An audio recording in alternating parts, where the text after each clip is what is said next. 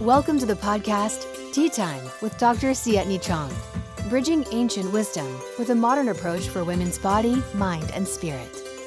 And now your host, Dr. Sietni Chong. Hello there. Welcome to my Tea Time with Sietni Chong. So you can make your tea and then come and sit with me for a little bit. So as you know, I have started opening my clinic this week and seeing patients now slowly. So I'm back in the office, which is nice.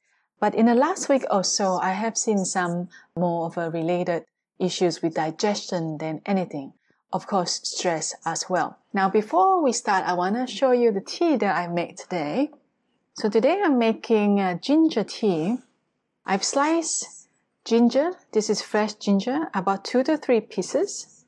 And I've also, after that, put them in a cup with hot water, let it steep, and then add brown sugar. This is like a brown sugar cube. You can find them in a specialty store, or you can just use regular brown sugar. I like this because this brown sugar is actually not sweet like the regular brown sugar, and it has a lower glycemic index. So then I put them all together, like a little tea here, as you can see, a little bit light brown, okay? And it tastes really warming. Slight warming to it, but the brown sugar actually makes it a little bit of a sweet taste. So it's not so alarming to the taste bud, but this is really good for bloating and also digestion. Of course, I would like to share an example with you of my case this week. My patient, let's name her Jennifer. It's not her real name, but I want to give a purpose so that you can actually kind of see the case that I'm looking at. So she asked about bloating and gas. She eats very well. She consumes organic food, healthy meals. She does juicing. She takes supplements. But still, she suffers from bloating and also digestive kind of issues and gas too. She asked me why this happened and what she can do. I, of course, started asking her some questions to gather some data to see how her days are, when she eats, and how she eats. So right now, during the shelter in place, Jennifer has been working from home. She says that she has more meetings on Zoom, more now than ever. And oftentimes she eats her breakfast and lunch standing up at the kitchen counter while she's preparing them. And as for dinner, it's either on her desk or working in front of the TV. And at the end of her meals, she always has a cold water to wash down everything. So that was the aha moment for me to see the way and how she eats. And although Jennifer eats very healthily, we often forget that how we eat and when we eat plays a big role in how our body digests food. And ending the meal with cold water slows down our digestive oven. Chinese medicine says that food has physical aspects and energetic aspects. So the physical aspects is what we consume. The energetic aspect is the qi part. So if you want to absorb the energetic aspect of your food, your stomach must be in the bent position, like when you are seated. So if you're standing in an elongated position, it assumes that this is sustaining, and so it will not process food as well. You see in different positions are for different activities. Standing is for being active and productive. Reclining is for sleeping or rest, and then sitting is a transitioning position between the two postures. We eat during the day so that we have the energy to be active. We sleep at night so the body using the food consumed during the day can repair and maintain itself. So the position is different, sitting and then sleeping. So sitting is the position for receiving nourishment, and this allows strengthening, ability to absorb, digest, and assimilate food. It is also important to know that most of the time when we're thinking, the process of thinking is also done mostly sitting up. You can try reading while standing up or laying down, but the ideas that come in is not easily as good as the positions where you're sitting. So same with eating as well. When we want to digest and assimilate food or ideas, sitting is the only way to do it best. If you eat while standing up, your stomach cannot accept the food properly, and standing interferes with the digestive process. When you sit down to eat, you will be more conscious of what you are eating and how much you are actually putting into your mouth.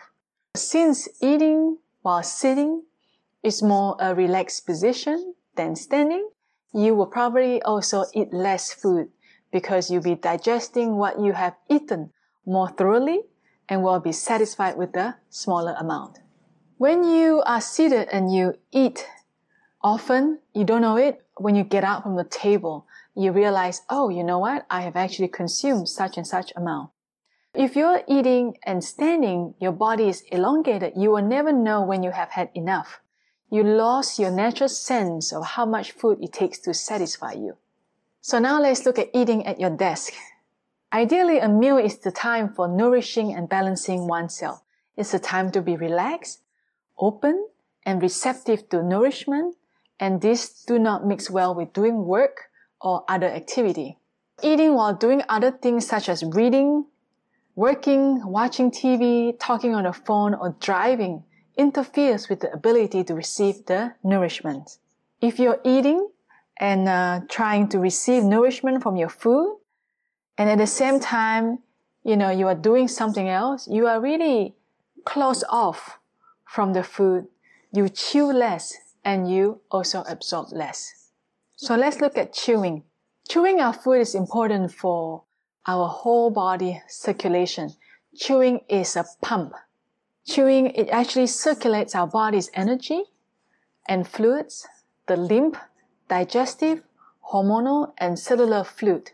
So it works like a pump circulating all energy to renew our physical, emotional, mental, and spiritual health.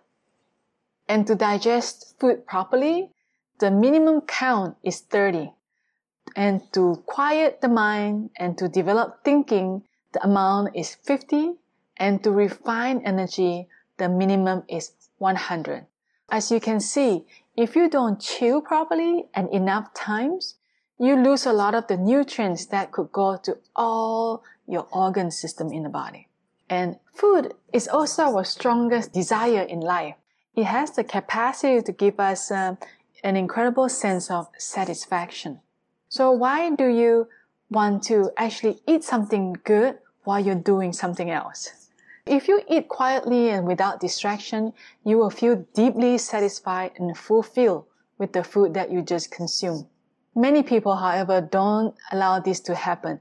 As soon as an unhappy feeling comes around, or when you feel the need to distract yourself with the TV or check the phone, is when you also eat. And also eating alone sometimes can be hard if you're by yourself. And also, we need a distraction like watching TV or checking your phone. But it's important to get past this.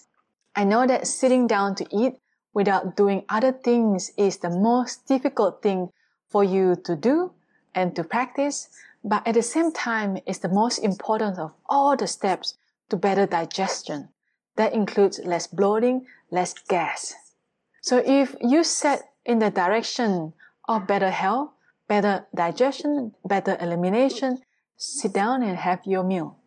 And lastly, drinking cold water. So really cold water cools down our digestive oven. I spoke about digestive fire before. I want you to imagine your stomach as an oven. If you need to bake a cake, you need to set the temperature to, let's say, 350 degrees Fahrenheit or 180 Celsius. And then the cake will come out, baked and really well done and beautiful. If you set the temperature of your oven to 150 degrees Fahrenheit or 100 Celsius, the cake will never bake. So the same thing with our digestion. What it needs is that when you want the digestion to work and digest and to metabolize, it needs to be warmed up like the oven. Don't throw cold water into your oven while you're baking. You need to keep the oven warm. This helps with digestion, elimination, and to drive up your metabolic rate. So bring the warmth, bring the heat on into your oven when you're eating. That's it for today. Let's summarize the highlights today. So number 1, sitting down to eat your meals without doing other things is the first step to good digestion. We don't want bloating. We don't want to be passing gas, okay? When you eat without distractions, you absorb most nutrients. When you need to concentrate, to read a book or watch a movie, you get the most out of the experience. The same principle applies to your meal as well. Sitting down to eat without doing other things allow you to be more aware of what you're eating and stop when you have had enough. So you don't have to gain a few pounds because you're eating too much. And of course, to eat less and you feel more satisfied is one of the most difficult steps, but try to be conscious of this. And the minimum meal time is actually 20 minutes aside from breakfast. Breakfast you can have a to-go because we have to start the day, but lunch and dinner you should at least spend time a minimum 20 minutes with that. It takes your body to adjust from being active to receiving nourishment, just like what it takes to settle into a good conversation or to read a book. When you can eat slowly and chew well. And of course, drink something warm with your meal. Do not throw in cold water in your digestive oven. So that's the highlights that we have summed up for you today. I hope you've enjoyed this. And then if you have any questions, feel free to comment on the section here. And also, you can always start making ginger tea as well. Ginger tea is really good for digestion and you can drink it with your meal. And last but not least, check out my fun quiz. Which premenstrual animal are you? Take the quiz to determine your animal astrology based on your PMS. And the link is below. I will post it out. It's sietnichong.com/DZI8. Again, it's sietnichong.com/DZI8. That's it today, folks. Hope to see you soon. Have a great week and catch you next time. Bye for now. Thanks for listening to this episode. If you enjoyed it, please show us some love by rating, reviewing, and subscribing to our podcast. You can also join our Facebook group, Tea Time with Dr. Sietni Chong, and find us at www.sietnichong.com.